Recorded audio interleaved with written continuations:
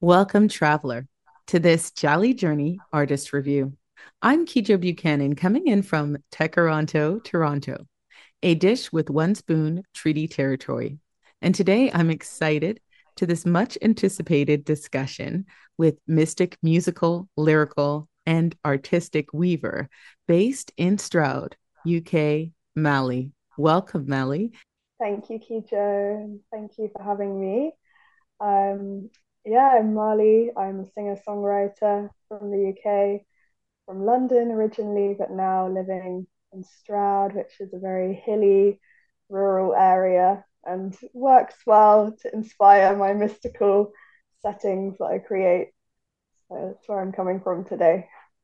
Wonderful. Thank you so much. And thanks for sharing that pastoral scene of where you're set in. And I also wanted to say congratulations on this recent 2023 debut album, Venus in the Dark. How does that feel?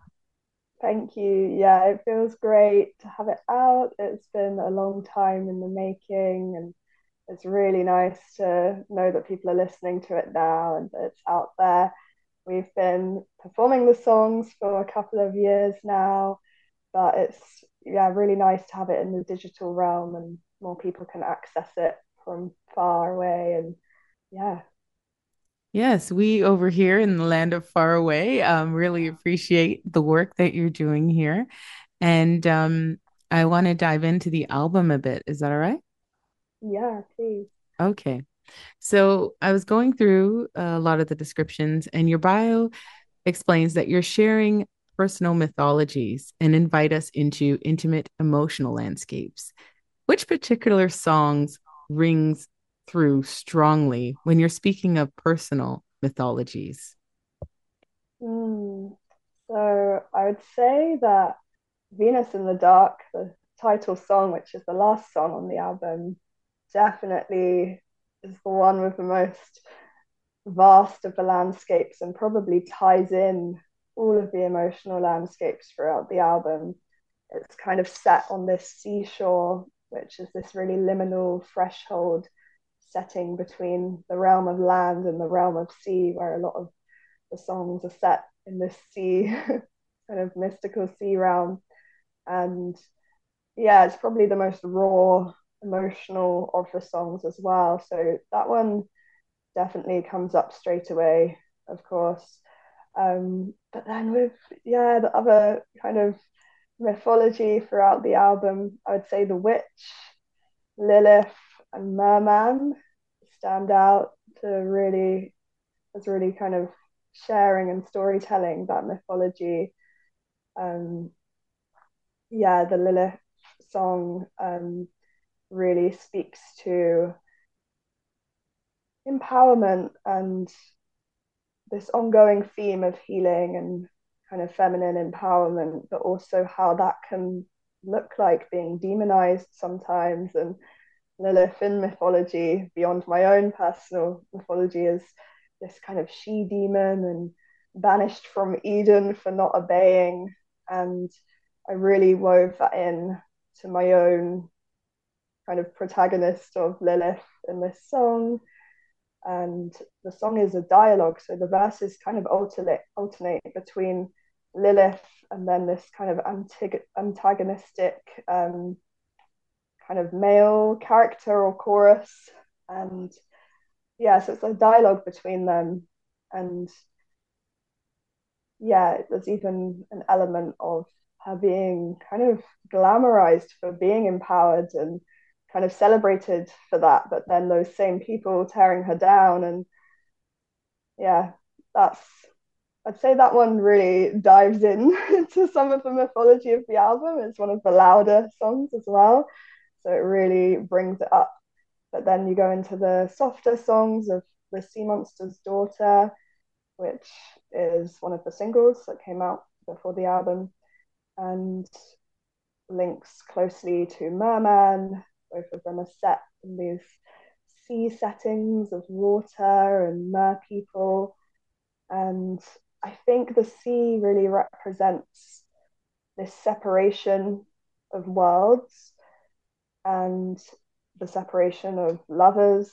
and not being able to access each other after separation, and all of your memories floating in this place of the sea, and the kind of vastness and beauty of the sea, but then also this water element of tears and drowning.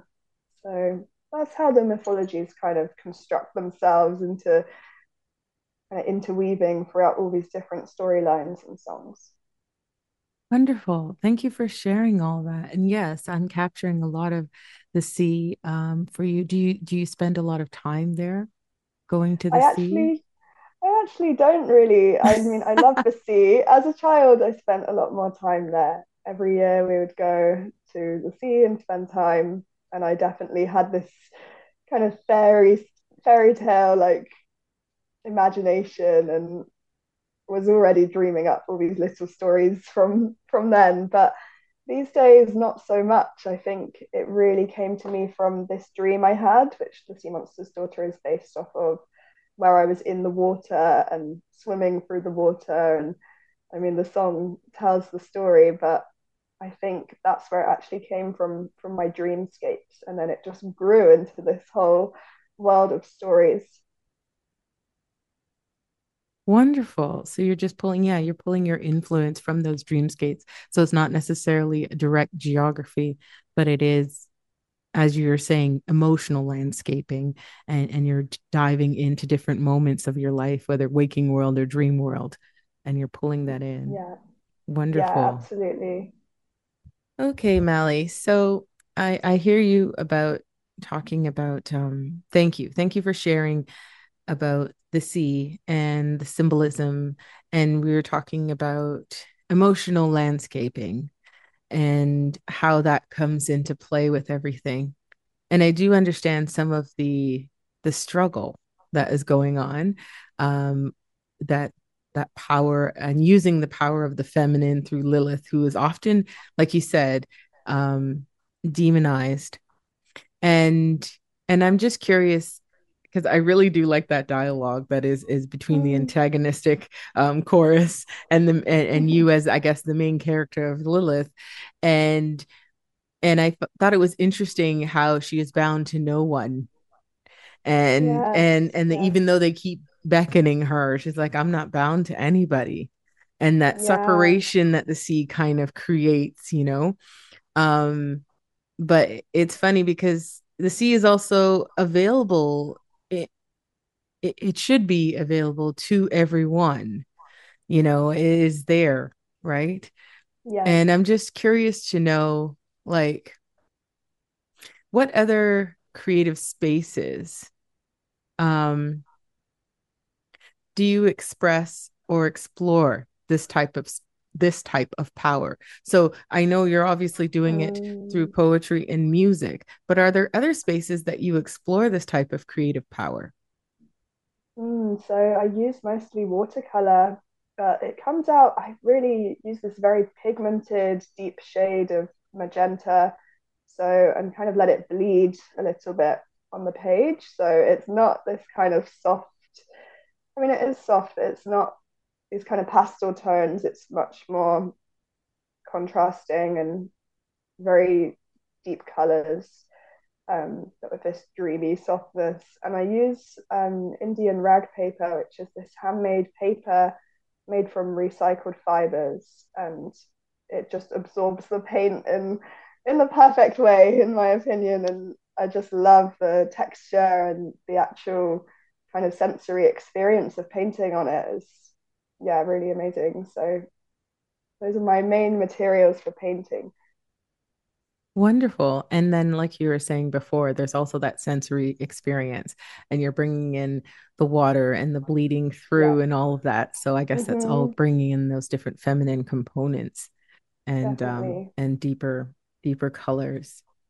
Now, um, just a step sideways or back to into the music a bit and the influences, because I know you're using different yes, you're using different textures and paints to create your painting, but you're also using Mm-hmm. different textures of music to create your sound. Did you want to talk a little bit about the geographical landscapes that influence your music?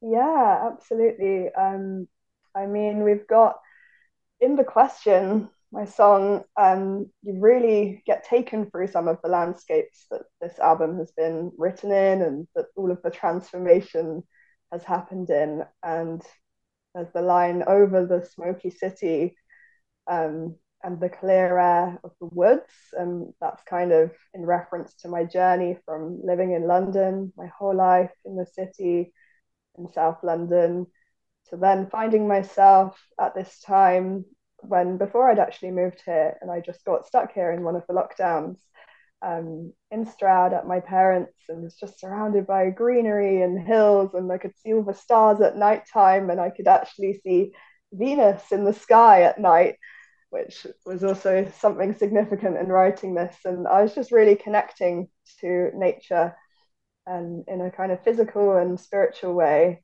And that was starting to really inform my music. So these various geographical landscapes that have inspired it. But then also now spending time in Greece, in the city, but then also by the sea.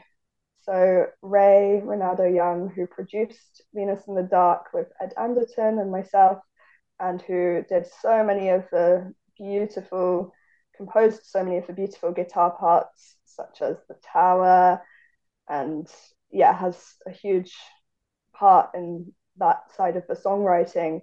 Ray now lives in Greece, and I would say that the mythology over there really speaks to the songs, and just going over there and spending time with the musicians, there was like this connection to all of the songs happening there. And I think these songs have traveled from being shared in London and then shared in Stroud and then the gig in Greece this year. So that's another landscape that's kind of coming in now, but feels like it's always been there actually in these stories. And the influences, there are these different kind of global influences on the songs as well, kind of Eastern scales being used in my voice, but then also this beautiful South American Spanish tone to the guitar in the tower. And Ray's from Uruguay and is a master of Spanish guitar. And I think that also really comes through in the music. So the landscapes of the musicians too, um, beyond myself and their musical background and their spaces that they've been in really come through into the songs. Beautiful. Thank you. Thank you for taking us on that journey and understanding how much is really being put into each of the songs and the whole album. And yes, as you know, I'm a big fan of The Tower. I Mm-hmm. find it to be very electric. I feel the psychedelic concepts of it, but I'm also hearing those classical Indian influences and the Yeah. Uruguayan influence. So, yes, thank you. Yeah, thank you for bringing that together. All right, Mally, as you are aware, for this show, Jolly Journey, it is based off of the Jeli, the West African griot. And it is also a show of folk acoustic terrain of sound and reflection. Now, the West African griot, the Jeli, is a knowledge keeper and a sharer. And I'm just curious to know, as a storyteller and also as a community healer, do you have advice for our travelers today to share? Yes, my advice would be to share your stories and connect with others through the gift of storytelling, because I think it's an innate gift within all of us. And there's just so much deep connection and magic that can happen, and inspiration, and even escapism, but also that mythological way of going through these mythical settings, but actually to ultimately connect back to the self and reality and to make sense of it all. And I think that's such a beautiful thing that can be shared between us in community. And since I've been stepping into space holding, especially for women, and we do a lot of sharing our stories with each other and singing ancient songs and connecting through the magic of song and sharing stories through that as well, beyond just our own. I think that's been such a beautiful part of community for me and feels really important. So, yeah, share your stories. Beautiful. Thank you, Mali, like the country, Mali, for sharing the importance of sharing one's own stories, as well as conjuring one's own power and speaking on your album, Venus in the Dark. I'm Keisha Buchanan. This is a Jolly Journey artist review. Ashe.